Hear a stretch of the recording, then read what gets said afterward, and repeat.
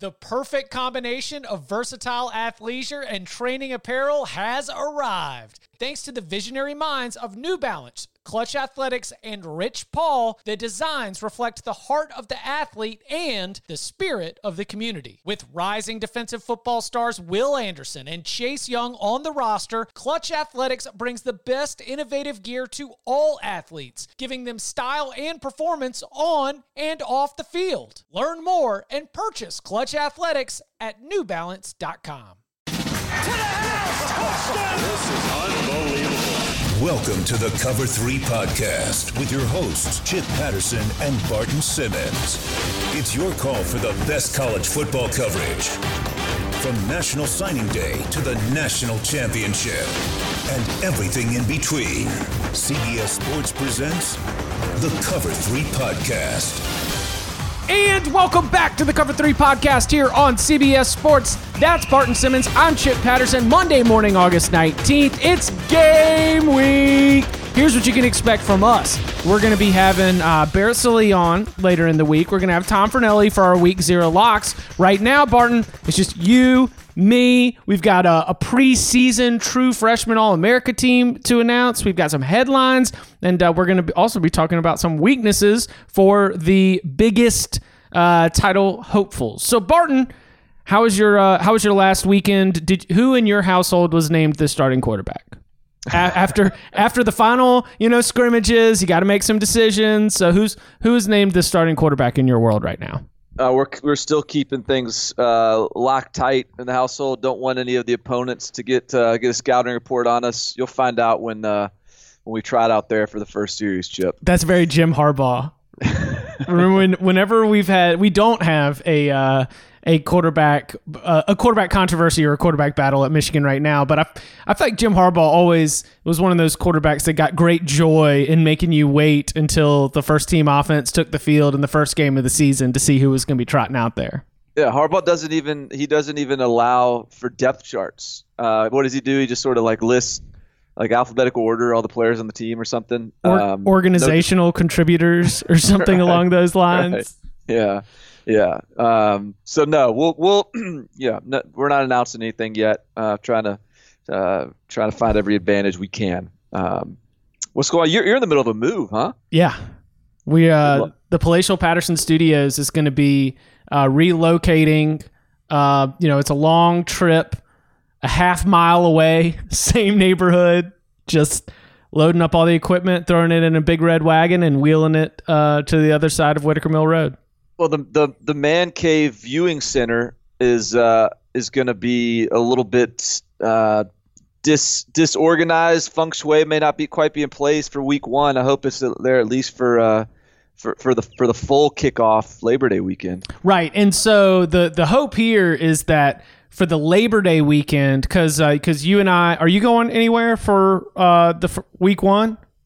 I am hunkered down in the just watch it. Are you going somewhere? No. That's what I was with, because we've got the Austin trip coming up for LSU Texas in week 2. My plan is that through 5 days of college football consumption, by the end of that marathon, I should have a good feel for my new rhythm. Yeah. I'm also toying with some things in my game plan as well. I am perhaps going to be a cord cutter by then. YouTube TV in it.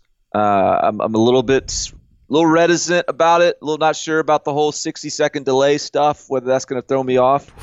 But I think I'm going to dive in. I think I'm going to do this thing. I wish you, I wish you nothing but high megabyte speeds of downloads and wide open clear channels on that path. I don't know what my new neighbors think, because one of the things that we took over the week, we started loading everything that we could take in carfuls over there. And when I am rolling out four different TVs, I wonder what in the world is this guy doing? Yeah. Have you got a big multi TV one room setup? No, extravaganza? It turns into one where the guest room and the office TV, I keep them kind of mobile, and I've got TV stands that I can set up for a Saturday. Oh, that's good. So That'll work. Yeah. Hey, Cover 3 listeners, it's that time of year again. I'm thrilled to tell you about the second annual Fantasy Football Today telethon that's airing this week. What is the second annual Fantasy Football Today telethon, you may be asking? Well, check this out. For 6 continuous hours, Thursday, starting at noon, our Fantasy Football Today crew and a plethora of guests will be answering your phone calls and dropping tons of fantasy knowledge to get you ready for your fantasy football drafts. It's all hands on deck. There'll be the Pick 6 crew there, Will Brinson and the gang. We'll have Danny Cannell and Brian McFadden there, former NFL players. And there'll also be Roddy White, Eddie Lacy, Dwayne Bowe, and more stopping by. We'll have friends from the industry and the fantasy footballers joining in on the fun. I mean, seriously, listen, it's going to be a great time. And check this out, it's for a great cause, St. Jude. The Fantasy Football Today telethon fun begins at noon Eastern Time on Thursday on CBSSports.com, as well as through the CBS Sports app on your phone, Roku, Amazon Fire TV, or Apple TV. Again, Thursday at noon Eastern Time, the Fantasy Football Today telethon benefiting St. Jude on CBSSports.com or CBS Sports HQ through the CBS Sports app, phone, Roku, Amazon Fire, or Apple TV. Hey, speaking of big announcements over the weekend, Mack Brown met with the media on Sunday and announced that true freshman quarterback Sam Howell would be, in his words, running with the first team. I guess that we should, Barton, at least moving forward, believe that he's going to be the starter for the opener against South Carolina. A couple of things contributed to this. Both Jace Ruder and Cade Fortin were a little bit banged up at times, and that limited their ability to really compete. Sam Howell's been healthy the whole time, but it also confirmed some of the belief when Sam Howell, a former Florida State commit, when he flipped and everyone was excited about what Mack Brown and Tim Brewster on that staff really leading a lot of the recruiting charge. They are going to invest in basically one of the potentially most impactful early signees to the Mack Brown era, part 2 at North Carolina. So as you see Sam Howell get announced, from evaluating him and whatever we've been able to pick up from the Inside Carolina crew, boots on the ground in Chapel Hill, does this give you confidence in the Tar Heels' ability to compete in what is going to be a very, very challenging to the start of their 2019 schedule? Well, like when Jaden Daniels was announced as Arizona State starting quarterback, I was expecting that, and it makes me, in fact, bullish about Arizona State's prospects this year. I'm less so on Sam Howell, only because the returns, the reviews, the reports coming out of camp are less enthusiastic. It's more about, it seems like he's sort of the best of a lot of very mediocre options right now. That's not necessarily a knock on Sam Howell. I mean, he's only the second true freshman quarterback that we've really kind of heard is getting a starting nod so far. If we can even call it that. Like, there are headlines that he was named starting quarterback, but then it's the quotes just say he's running with the first team. Yeah, so I don't know what that means. But it was announced as if it means something, so I'll take it as it does. But I guess I'm a little bit generally. I mean, hey, I went under on the Locks podcast on Thursday, and I think that's still where I stand. This feels like kind of a Sam Howell is the best of both worlds in terms of throwing and running, and best of all worlds in terms of long-term upside for our program, but maybe not necessarily going to indicate some instant success, particularly given that they're playing South Carolina week 1. Right, and it's is Sam Howell the safe the safe American sports bar restaurant option here, where you're going to be able to go in there and get a burger or a buffalo chicken sandwich? Not going to wow you, but at least it's going to fill you up and get you on your way, maybe when you're out of town. Yeah, maybe, and which is funny considering usually that's not what the true freshman is. Usually the true freshman is, hey, maybe he provides this sort of upside and hey, grows into the position, and there we go. Late in the year, he's this stud. But hey, I think Sam probably does still have maybe the most upside of that group. But he also, I think, initially is more of just kind of, hey, our offense can accomplish everything we needed to with him under center. Let's see how this goes. A couple more quick notes from the ACC before we keep it moving. Jamie Newman beats out Sam Hartman for the starting job at Wake Forest. Both players played last year, and both players were successful at times last year. And in the official announcement, Dave Clawson was very sure to mention that almost every single year that he's been at Wake Forest, at some point they've had to use multiple quarterbacks. So I loved when Hartman sort of made his explosion onto the scene. I was like, oh man, here we go, another freshman taking over after John Walford was a 4-year starter. But Jamie Newman played well late in the year, played well in the bowl game, and now he's the starting quarterback for. As Wake Forest, they've got Sage Surratt on the outside. They've got Greg Dortch. Like, this is still a Wake Forest offense that I think is capable of hitting some of those offensive benchmarks that we've seen from the Demon Deacons. I mean, they play fast now, and they've got a good, two good options at quarterback. I'm getting these late Wake Forest feels, and that's probably an annual thing. Of course, we're a very Wake friendly podcast. Big Clawson fans. I mean. It's they are absolutely one of the programs right now that I have sort of this quiet confidence in year out. This is no different, and I think I didn't really care who won that job. I mean, I liked what Sam Hartman did last year, but Jamie Newman's got some upside as well. So I'm still on the Wake train. Hey, speaking of ACC quarterbacks, did you see the latest with Tate Martell? No. Is he working out at wide receiver? Sniffing around at wide receiver. Barton Simmons called it. I mean, that's going to be let's get that guy on the field at wide receiver. That is a gold mine for clicks on that first, option route out of the slot, make a guy miss, get 9 yards, Twitter blows up. I'm with it, man. Well, number one, it is, for the purposes of conversation, it sort of subverts the like traditionally there is a why doesn't he work out at receiver? Like, quarterbacks that sort of get kicked to work doing the wide receiver workouts at the combine. It's like Tate Martell sort of ducks some of those racial stereotypes that tend to trickle in. So it's like, oh no, Tate Martell, looky here, look at this guy. Is Tate Martell sneaky athletic? He might be referred to as sneaky athletic, but he is in fact just straight up athletic. Yeah. He ran a sub 4 seconds shuttle. He's like the talk I had with some of my fellow recruiting guys before this move was even made. I think it was my guy Greg Biggins who brought up the comp. Not that we're comparing him to this guy, but Julian Edelman was a quarterback at Kent State and goes to the NFL, has a pretty good career.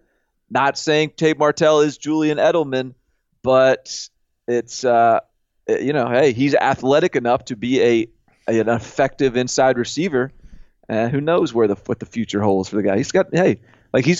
He is more athletic than he is. He is a high level athlete at the receiver position in college football. Number one, I think that Tate Martell is probably should he make it to the NFL, I would say he is as likely as Julian Edelman to end up in a Snapchat the morning after winning the Super Bowl.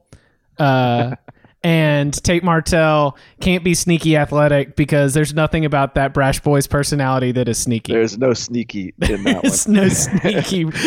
and dude, because you were, I think, on the 24/7 Sports podcast, sort of kicking it around, maybe even with Greg Biggins, or maybe you referenced that conversation. Yeah. But then those quotes got pulled out, put in articles, and then those articles got cited I mean, I really think you might have spoken this one into existence. Well, I'm glad. I'm glad Tate was listening to the pod. It's always good when we had another pod. We had another. I can't remember our other. We've already had another preseason podcast discussion that spoke something into existence. So we're getting some. I'm glad people of importance are listening to this thing and taking our advice. And then one. So the Sports Illustrated had a story looking at some of the issues behind the scenes at Virginia Tech, and I think that we've watched it happen and commented on it in real time. There is a bit of it's disconcerting when you've got massive exits, you've got reports of locker room dissension. Trayvon Hill, does he want to be on the team or not? Ends up leaving the squad. They had some injuries, but then also some player disciplinary issues even before the season started. And Barton, this it seems like some of our guesses might have been right, and it seems like also maybe things were even worse than I realized. Yeah, it sounded pretty toxic, and I mean we're going pretty ACC heavy right now. We pride ourselves on being a national podcast, but ACC is bringing the juice right now. So give us some news somewhere else and we'll talk about it. But this was Ross Dellinger did the story for SI.com. Really good story. Ross does a good job. The reports, the money quote in that story was a true freshman wide receiver was sort of being pressured by, I think it was Trey Turner, was being pressured by an unnamed upperclassman prior to their last game, which was a game to earn bowl eligibility against Marshall. Yeah. Saying, hey, if you catch a touchdown this game, we're going to fight or something like that. Because they didn't want to win and they didn't want to go to a bowl game. They were ready for the season to be over. And apparently that was sort of an issue all year long. Is just sort of this locker room culture that was not on par. And there was a big exodus, a lot of transfers, team meetings, all this to address things. And now, wave of the wand. Obviously, the narrative is that things are better. I struggle a little bit with this. Like, if anything, I don't read that story and come away thinking like, oh, wow, man, that was a mess last year. Boy, this Virginia Tech team, now that they got that cleared up, they're going to be swell. Like, I'm thinking like that isn't if it was as toxic as the quotes presented, it wasn't even the story, it was the quotes that were presenting this toxic environment. If it was as bad last year, I don't know, how do you wipe that clean in one cycle? Like, there's got to be some remnants to that this year.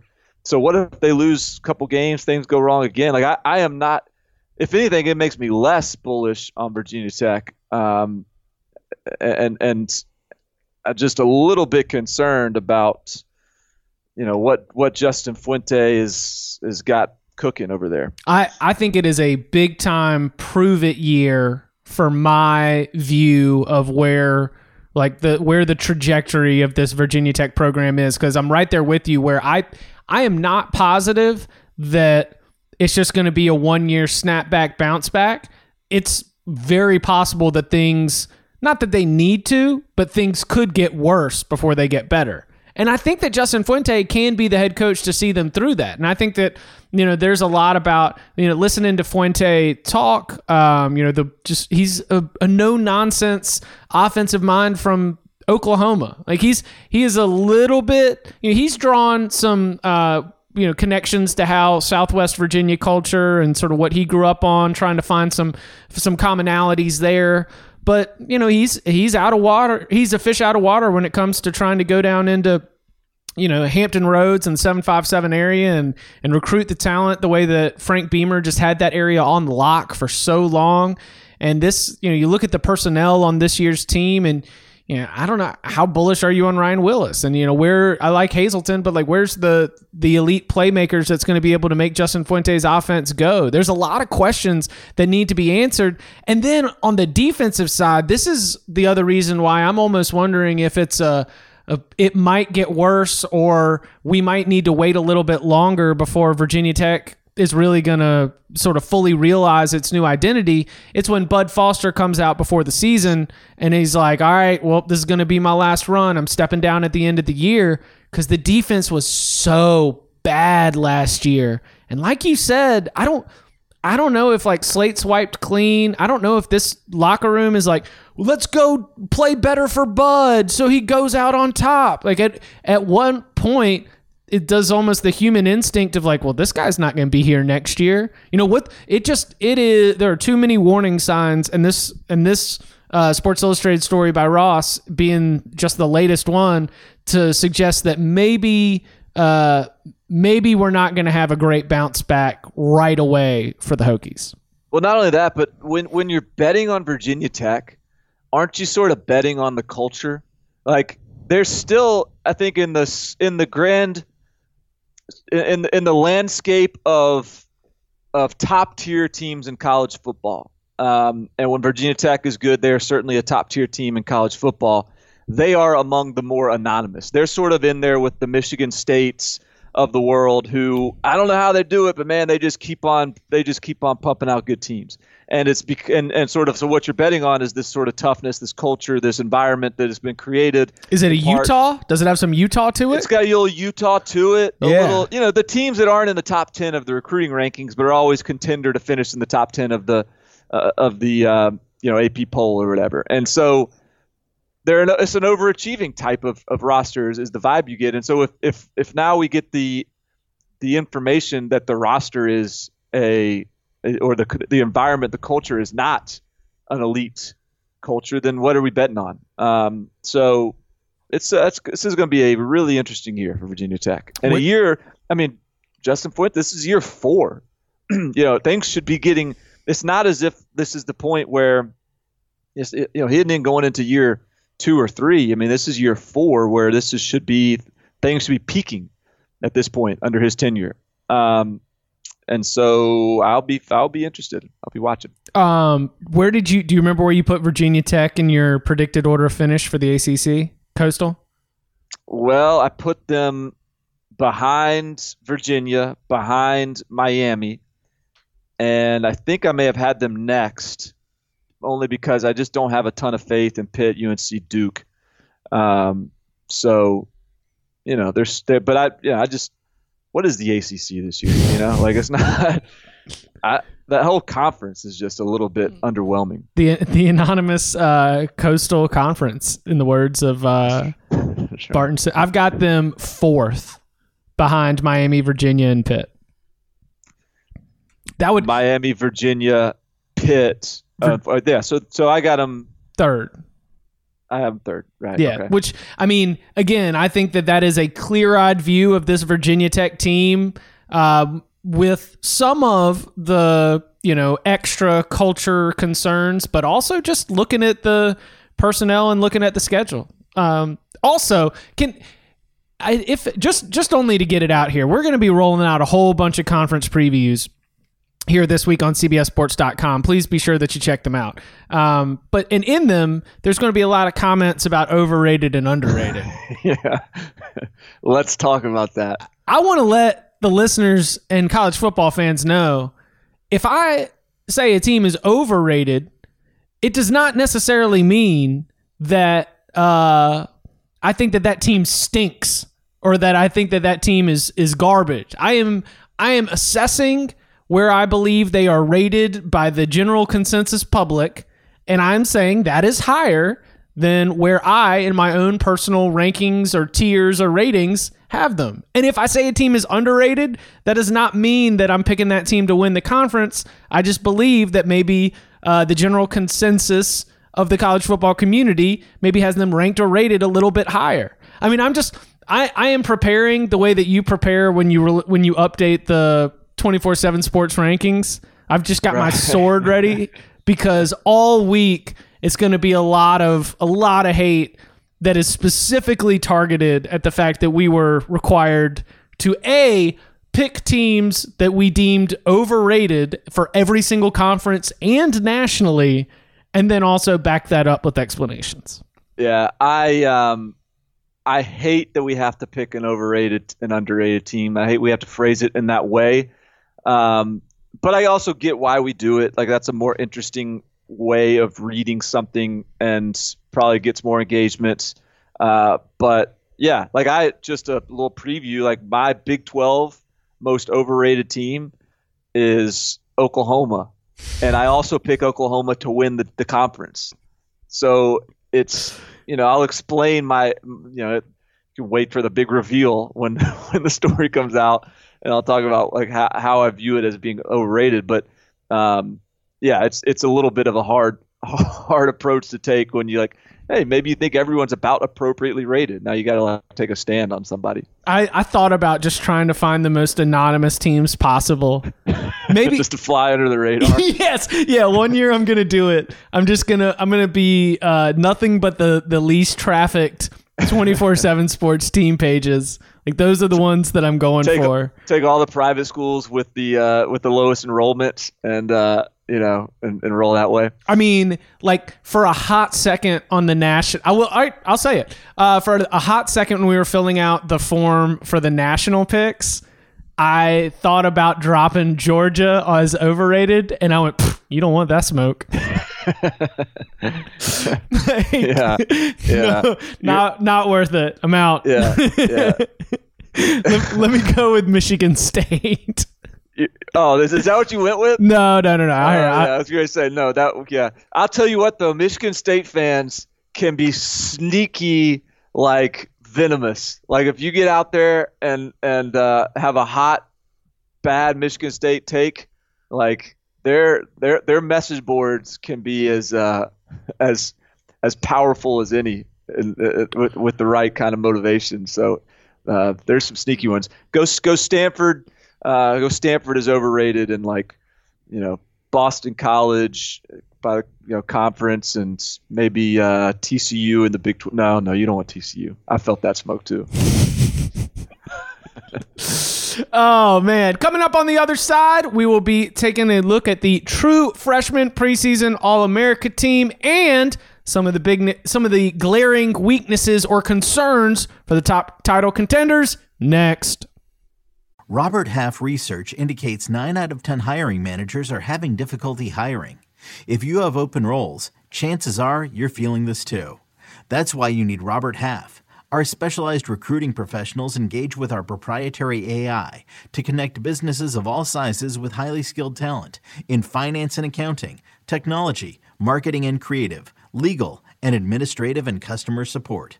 At Robert Half, we know talent. Visit roberthalf.com today. This episode is brought to you by Progressive Insurance. Whether you love true crime or comedy, celebrity interviews or news, you call the shots on what's in your podcast queue. And guess what? Now you can call them on your auto insurance too with the Name Your Price tool from Progressive. It works just the way it sounds. You tell Progressive how much you want to pay for car insurance, and they'll show you coverage options that fit your budget. Get your quote today at Progressive.com to join the over 28 million drivers who trust Progressive. Progressive Casualty Insurance Company and Affiliates. Price and coverage match limited by state law. Okay, so I think that we've got to look at this as a very, very special Camp Buzz, don't you think? Yeah, this is definitely a subset of Camp Buzz. Players that are making a buzz. Camp Buzz. Camp Buzz. Camp Buzz. Talking about players that are buzzing. Because certainly no one would be a Camp Buzz. No one makes the preseason true freshman All-America team without generating a little bit of buzz, be it in fall or spring camp. Yeah, in a way, this is like a 22-man Camp Buzz discussion here. So we'll dig in here. So quarterback, no need for explanation. We talked about him plenty. Jaden Daniels, Arizona State. He's going to set the freaking Pac-12 on fire. So Jaden is the future for Herm Edwards. At running back, another ACC team, keeping it ACC heavy here. Zonovan Knight at NC State. They returned Ricky Person, who was a good true freshman last year. Yeah. But the the words out of Raleigh, you tell me, Chip, if you're hearing otherwise down your way, but Zonovan Knight might be the best back on the team right now, one of the best players on the team potentially right now, and is already like positioning himself as maybe the starter right away, which says something considering, again, Ricky Person was pretty good last year. So he's supposed to be legit. You hear anything on Zonovan Knight your way? Oh, 100%. And like the Des Kitchens is the running backs coach there, and I have been impressed with that room in general, because it is rarely, there have not always been times where I've felt like they've got the best running back in the ACC, or someone who's going to be out there as a superstar. But they've always had some depth and some options. And so while Knight is drawing a ton of excitement, count me as somebody who is still a Ricky Person believer. Love his addition here. I do think he's going to be having an immediate impact, but I liked what I saw from Person at times last year. If Knight can get out there, I think he could have as much of a freshman impact as Person did, if not even more. And man, NC State hasn't named a starting quarterback yet, but I do not find myself really panicky about that, because between Person, Knight, Emeka Emezi at wide receiver, like there's still some really good skill player options on that NC State offense. Elsewhere at the running back position, I got two running backs and like an all-purpose or flex guy. The other two are out of the Big 12. Got Breece Hall at Iowa State, who is positioning himself as if not the day one starter, the shortly thereafter starter, as a true freshman, 4-star, former All-American, replacing David Montgomery. And I think that's a big reason why you can keep on betting on Iowa State, is because, I'm not saying he is. David Montgomery is a stud, and you can't just, be David Montgomery right out of the packaging, but Breece Hall is going to be really good. They got another guy, Jarrell Brock, who's a true freshman, 4-star, and they got more backs in the backfield to battle with those guys. But I think Breece is going to be the truth, versatile, pass catching, really good back. And then at Texas, Jordan Whittington is coming in. He was a receiver in high school. He's starting out at running back for Texas, but is really effective as a pass catcher. I think he's going to become a really versatile, valuable weapon right away for Texas. Too good not to make a major, major impact immediately for the Longhorns. So I think they got between him, Keontae Ingram, and then even this kid Jake Smith, who's another true freshman wide receiver, is playing a little running back too. So they got a really versatile young group of running backs at Texas right now. Man, that's exciting. It is. I think it's going to be fun to watch them play, because I think they're going to be able to use those guys in some interesting, unique ways. All right, who else we got? Wide receiver, Garrett Wilson. I think we've talked about him. Oh, yeah, a lot. So no need to delve deep on him. He is the next great one at Ohio State. Micah Pittman. Now, he got injured, I guess, over the weekend, so perhaps he needs to be removed from the team if this is a serious long-term injury. But if he's healthy, he's been blowing it up at Oregon, and is, as they search for a instant contributor, or just a contributor at wide receiver, like a go-to guy they can trust. It seems like Pittman is emerging as, even as a true freshman, like maybe the best receiver on that team, and a guy that could be Justin Herbert's go-to player pretty quickly. So hopefully he'll be healthy and injury wasn't too serious. He's the younger brother of Michael Pittman Jr., the son USC? of Michael Pittman from NFL fame. Is Michael Pittman Jr. at USC? Am I right about Still that? there. Yep. Offensive line. Yep. Ready? Wanya Morris, starting left tackle at Tennessee. Evan Neal. Okay. Just go ahead and lay it all out. Okay. Yeah. Wanya Morris, starting left tackle at Tennessee. Evan Neal, even with all those 4 or 5-star guys at Alabama, has worked himself into probably an starting job at offensive guard. Kenyon Green sounds like he's the best offensive lineman already at Texas A&M, and is going to start at offensive guard, probably eventually to kick out to tackle down the road. Sean Ryan, after an injury to their starting left tackle at UCLA, Ryan is stepping into the starting job at left tackle, and reportedly everything they'd hoped he'd be and more, which is high praise considering he was really highly regarded. And then at Duke, Jacob Monk looks like he's going to beat out last year's true freshman, or last year's redshirt, or who is now a redshirt junior, Robert Kraling, who started all 13 games last year. It seems like Jacob Monk might beat him out as a right tackle as a true freshman. So pretty good group of true freshman offensive linemen. Are you still feeling the way that you did with Tennessee, where I believe your comment was you're going to be starting true freshmen at tackles, and they may be very, very good true freshmen, but at the end of the day, you're in the SEC and you're still starting true freshmen at tackles? Is that still a concern? Yeah, it is. And I don't know whether Darnell Wright's going to win the other job, but I would guess he probably will without getting the day-to-day update on sort of what that position battle looks like. But Wanya Morris, having come in the spring and being really, really physically advanced already, he is, I think, more prepared to be impactful immediately and be sort of consistent immediately. And so I think he's going to be a name. Oof. All right, let's get to the defensive side of the ball. All right, D-tackle DJ Dale at Alabama. I think we've talked about him. Mm-hmm. Jawan Briggs at Virginia. Bunch of returning guys on the defensive line of Virginia. That was a 4-star All-American type guy that they landed. Bronco Mendenhall, the atypical, highly regarded recruit, and so they won out on that one. And it looks like he's checking out. George Karlaftis, defensive end at Purdue. Everything they thought he'd be. Probably their best defensive player right now. He had like 4 sacks in the scrimmage recently. Like he sounds like a beast. And then Drake Jackson at USC similarly is just balling out. Really good. Gonna be a big time player out west. Is Drake Jackson another pedigree guy? I don't know. No, not that. I mean, he might be, but I don't know what his pedigree is. What's your general feeling about that USC defensive line right now? I don't know, man. Christian Rector's supposed to be pretty good. I mean, look, the names are all good. Christian Rector's good. I think Drake Jackson is a beast. Marlon Tuipulotu and J2 Fele are, I think, really talented interior guys. So the names, I mean, I know you're milking mine in here trying to make sure like you shouldn't be concerned about your playoff pick, right? Oh, but hell yes. but the names to me are really, really good names. So I don't know, like, are they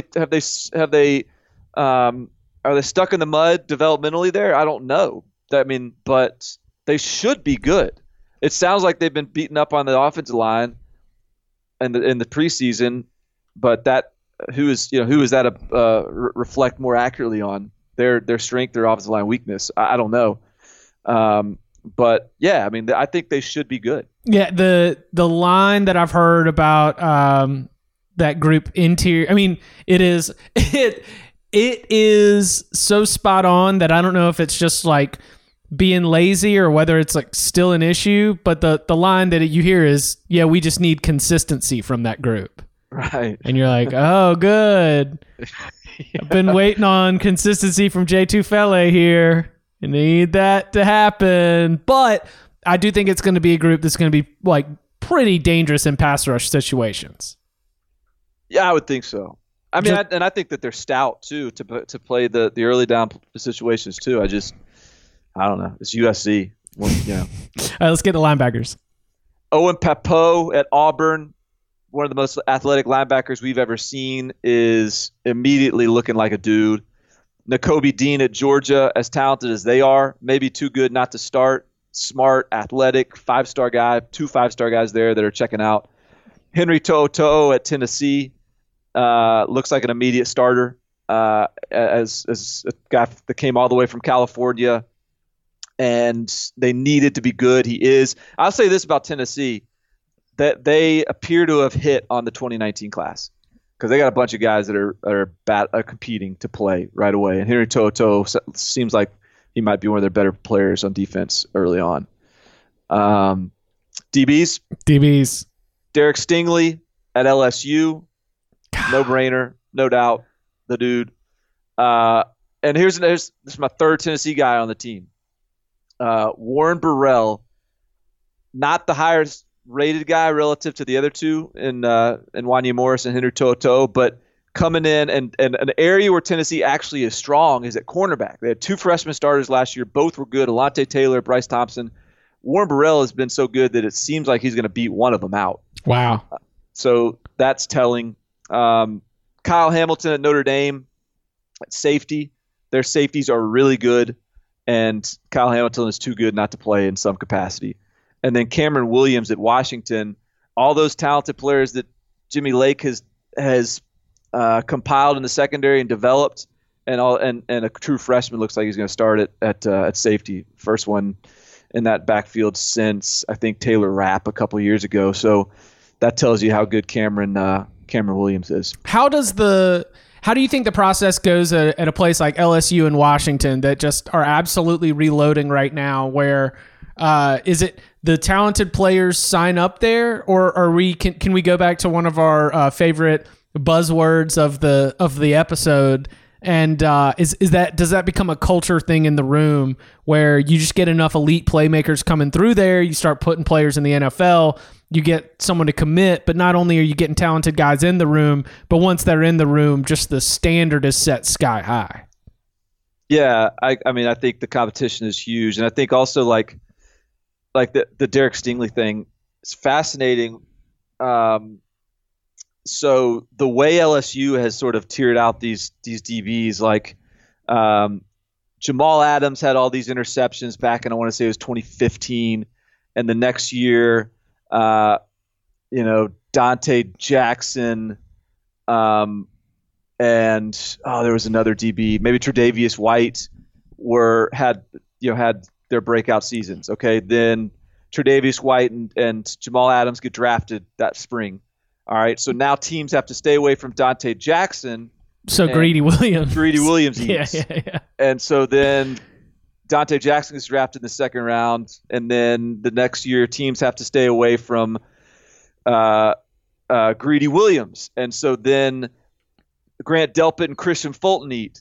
And now this year Greedy Williams gets drafted in the second round, and now Grant Delpit and Christian Fulton are the guys that people are going to have to stay away from. And now introducing you to Derek Stingley, who's going to just gobble up interceptions.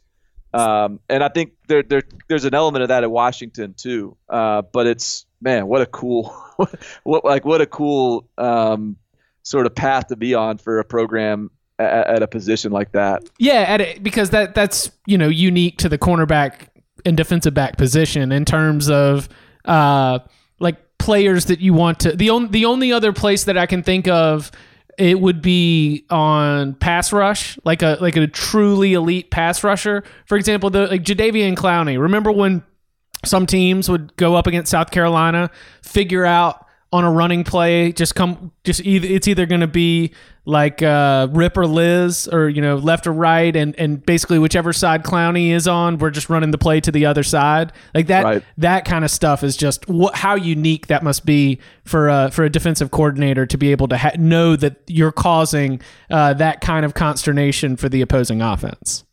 And in a similar vein, another team that just pumps out one position group after another is Utah at the punting position. And they've got a guy this year, a true freshman, technically, who's 24 years old, from Australia once again. And if you Google him, he's Ben Lennon. And if you Google him, first thing that comes up is a pretty well populated Wikipedia page of his Australian rules football career. He was like a first-round draft pick in the AFL, the Australian Football League, and had a good 4-year run before heading over to the States and spending a little time in Salt Lake City. And supposedly he is the next great one at Utah. So just get ready for more like knuckleball punts, just settling down inside the 3-yard line with this Utah team. They need a whole wing in the Utah facility for all of the Ray Guy Award winners that they've got coming out of there. It's amazing. It really is. It's Tom Hackett, Mitch Wishnowsky. I mean, they just keep rolling. but it's amazing. Like you see the picture of this Ben Lennon guy, and it's in America, the punter is the guy. Generally speaking, like no offense to any punters out there, but generally speaking, it's like the guy that's not as hadn't played quarterback and growing up in elementary school. Like he is the guy that played soccer and isn't quite as good of an athlete as the star players on the football field, but he's developed this skill. Whereas the guys that Utah is getting are some of the best athletes in Australia who are just really good at Australian rules football, and so they can do these tricks with the ball and have this elite competency at this skill set that's honed through more than just taking 2 steps and booming the ball. Like they can run around and make these plays. So it's kind of cool to see the evolution of the position that Utah has driven. 10 goals in 21 games for the Richmond Football Club. That's right. There you go. You found our guy. Oh, yeah. 84 kilograms weight, 188 centimeters height. Yeah. I am here for Ben Lennon. Did you do any other specialists? Not only kicker, and I did Will Reichard or the Alabama kid. It seems like he's having a pretty good preseason at Alabama, and we all know they're always looking for a kicker that's any good. Alabama and kicking issues, something that will confound me for a long time. I know, right? Like this is probably the kiss of death throw him on this team. He's probably going to blow it in a big moment now. No, the kiss of death was him agreeing to be an Alabama kicker. I know. Because they're all highly rated. Right. They're all like the number 1 kicker on Cole's kicking and Chris Saylor kicking. Like it's not like Alabama's like not recruiting the guys that are coveted. They just get them on campus and they're not that good. Okay, well let's on that note, let's take it to our glaring weaknesses, our Achilles heel, our big concern. What is it for you with the Alabama team in terms of like places where you're circling and you're like, I don't know about this? I think depth at linebacker it's not concerning as it relates to them being able to have a successful season. It's concerning as it relates to getting to the college football playoffs or beating LSU or beating Georgia or is the linebacker position going to be vulnerable? They're playing right now. It looks like they may start a true freshman at inside linebacker named Christian Harris, who played cornerback in high school, who's getting his first taste. And I loved him. Like he is a stud. But to be playing this early, I think speaks a little bit to. It speaks to his talent, but it also speaks a little bit to. I'm not sure that's ideal. Like I think they would prefer to have a guy that has got more experience. And so I think that's and Yabi Anoma also transferred out, so that's a concern. So I just think that you're looking at a position across the board there where they may be a little vulnerable in some of these shootout type of games. So on the other side, I believe that there's this interesting conundrum, and the depth at linebacker and the defensive depth in general might play a role in this. But I fear that we are, especially those of us who look at the Alabama wide receiver room and Tua Tagovailoa and Najee Harris, and we're like, oh my gosh, this is going to be incredible. And we sort of video game it out in our minds about the different ways that group can be effective. For me, my glaring concern, like I'm throwing it to coaching / game planning / play calling, because I wonder if we're going to find ourselves yearning for more from that offense. Not that it would underperform or not that it would prevent them from being successful, but if you've got these other, like, how fast will Nick Saban allow that group to go, especially knowing some of the defensive depth concerns that you just laid out? Yeah, that's interesting because they're, that's obviously their skill set is, or their strength is skill position on offense. So they've toyed around with going 4 wide. They're not that good at tight end this year. So the offensive skill set would imply that they need to just spread it out and go air raid. But the defense might be more inclined for them to give those guys a chance. But I don't know. It'll be interesting to see how they handle that. For the Clemson Tigers, I'm going to say my biggest glaring concern is the youth. As I mentioned in the Locks pod, I understand that 18 and 19 and year-olds and 20-year-olds, underclassmen, they, even in the great culture and the great focus that you can have as a member of the Clemson Tigers football program, I still believe it is possible to imagine that maybe as you get through the start of the season, maybe they do win all those games, that as the season starts to get long and as you start to get a little beat up and worn down, that maybe there might be, like whether it's a game against a Wake Forest or whether it's a game against like a Boston College, like there could be a place where you just don't get peak performance, and youth and focus and inexperience might end up being some of the things that cause that. So, last year they had an anchor with their senior leadership. It was deep. They had I think 40 players on last year's roster that were 22 or older, and I am 21, 22 or older. And so I just look at the youth, and I think that on a team that is loaded with talent, I think that's probably my one glaring weakness. Experience. Yeah, I'm a little worried about them up the middle on the defensive line. I mean, that's the area where you can't just backfill. Christian Wilkins and Dexter Lawrence, and so like if they get to Georgia or somebody, can those guys dictate the pace and sort of mash them a little bit? That would be my concern. And again, we're talking about only on the sort of high thresholds of success and basically national championship for Clemson. What is it for Georgia for you? I think we talked about it. It's just sort of, Dan Lanning's first year as a young defensive coordinator. First year, he called defenses at Memphis, but first year at Georgia, and then is it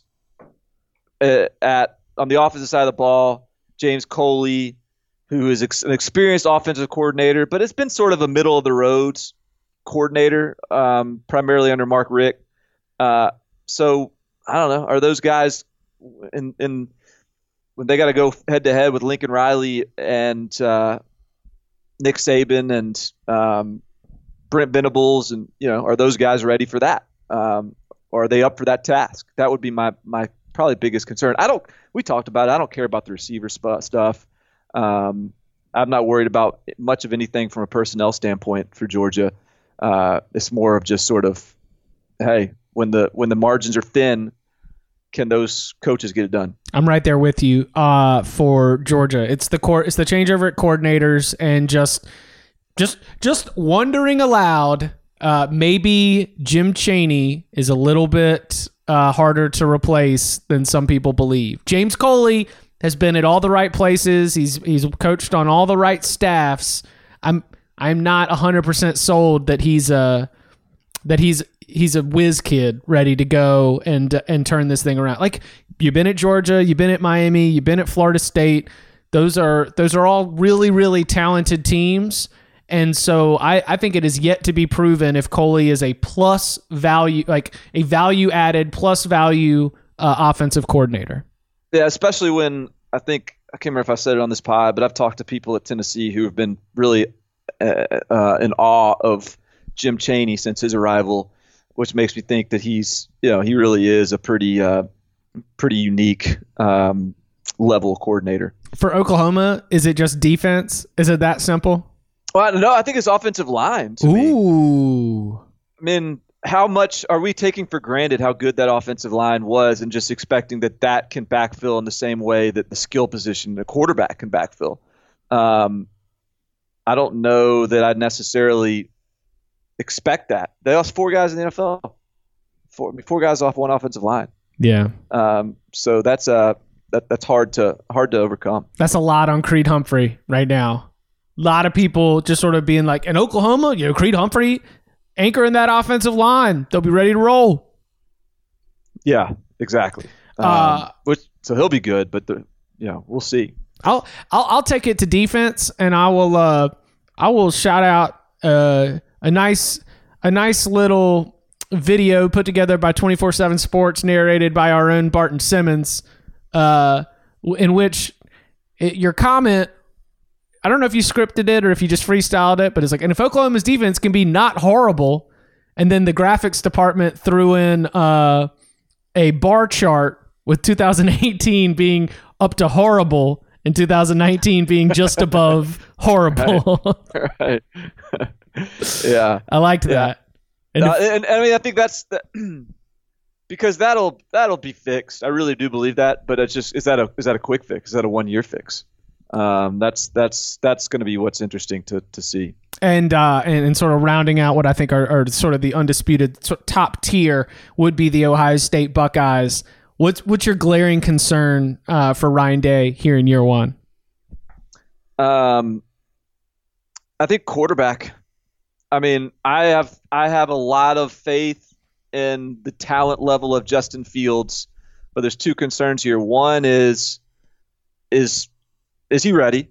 I mean, he was the number 2 player in the country coming out of high school. Trevor Lawrence is the number 1 player coming out of high school. Heading into this season, Trevor Lawrence has 77 starts at quarterback on varsity high school or above. Justin Fields has 17. So there is a learning curve for Justin Fields that's a little different than Trevor Lawrence. How quickly can he adapt to that? But I think the other side of it is, he's had some health issues. I mean, he's gotten banged up in high school. Two years in high school, he was banged up. Where they're going to need him to run a little bit, use his legs. Can he stay healthy? Because I think if he gets hurt, that's the danger here. Because I don't think that the backups at Ohio State, whether it's Gunnar Hoke or Chris Chugunov, are guys that can lead you to where you want to go. So that is going to be, I think, something to watch as well. I'm very, very, very interested to see, because I almost thought about making my bold prediction for the Big Ten on our little forms that we've been filling out for the conference previews, that Ohio State would need Gunnar Hoke to be able to win the Big Ten. That there might be a game, like there's going to be, the way that I foresee this, there's going to be a time where that quarterback room is going to be tested, where Justin Fields, like maybe it is similar to how Clemson needed Chase Bryce to win a national championship last year after Trevor Lawrence gets knocked out and Kelly Bryant's transferred away. Yeah, I think that Gunnar Hoke will be called into action at some point. I don't wish any ill will on Justin Fields, but your point about his own health concerns, I that only adds more to my idea that this Ohio State team has seen all of these quarterbacks leave. They've got 2 that have transferred in, and now it really is going to be a test for Ryan Day and the offensive staff should anything happen to Justin Fields. Or how about this? What if Justin Fields just isn't great? Right. It is possible he's just not the world beater that his talent, his raw talent, would suggest that he's going to be at the college level. Yeah, and I do agree. Like I could, I think there's a very real possibility Gunnar Hoke's going to have to win a game. The question is that game Indiana or is that game Michigan? Right. Like they could probably survive it if Gunnar Hoke's got to win a game against Indiana or, one of these. I don't know. I don't know I don't have their schedule in front of me, but it's kind of a middle of the road game. But if it's if he's got to go and beat Penn State, if he's got to beat Iowa on the road, or I don't even know if they play Iowa on the road, but if whoever those tougher games are. Hey, what if it's at Nebraska? What if at Nebraska, the Scott Frost has those Nebraska boys all fired up? Somebody comes in, gets flagged for hitting the quarterback. Justin Fields a little banged up. Now all of a sudden, Gunnar Hoke, you got to go beat a charged up Nebraska team on the road. Are they ready? Yeah, exactly. I think that's something to watch. Coming up later in the week, we will have Barrett Sallee. He's going to be our CBS Sports HQ correspondent in Orlando for Florida-Miami, so we'll talk about that game as well as some of our other previews of what's coming up this season. Tom Fornelli joins us for Locks on Thursday. That's Barton Simmons. You can follow him on Twitter at Barton Simmons. You can follow me at Chip_Patterson. Barton, thank you very much. Yes, sir.